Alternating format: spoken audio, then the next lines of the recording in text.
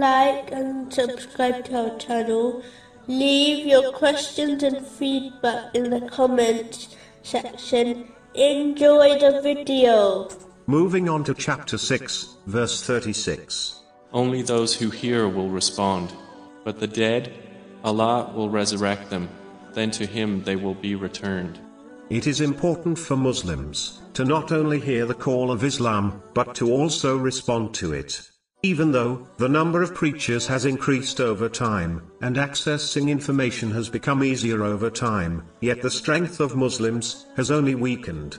One of the reasons is that many Muslims have adopted this mentality, namely, they believe merely listening to Islamic knowledge is good enough to succeed. This is a trap of the devil, and completely contradicts the attitude of companions, may Allah be pleased with them, and the righteous predecessors.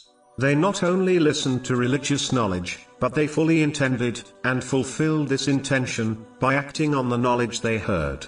Failing to act in this way, has caused the faith of Muslims to weaken. It is the reason why some Muslims have spent decades attending religious gatherings and talks, yet have not changed for the better at all.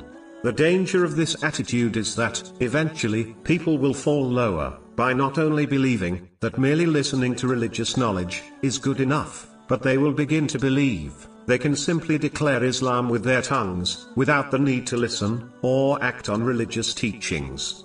Muslims will be left with ignorance as their guide, which will only lead them to destruction. A Muslim should always remember the end of their journey, and reaching the court of Allah, the Exalted. As this journey is inevitable, it is therefore vital for Muslims to prepare adequately for this meeting, by sincerely gaining and acting on knowledge, so that one can fulfill the commands of Allah, the Exalted, refrain from His prohibitions, and face destiny with patience, according to the traditions of the Holy Prophet Muhammad, peace and blessings be upon him. There are no do-overs, and one's regrets will not aid them when they reach this point.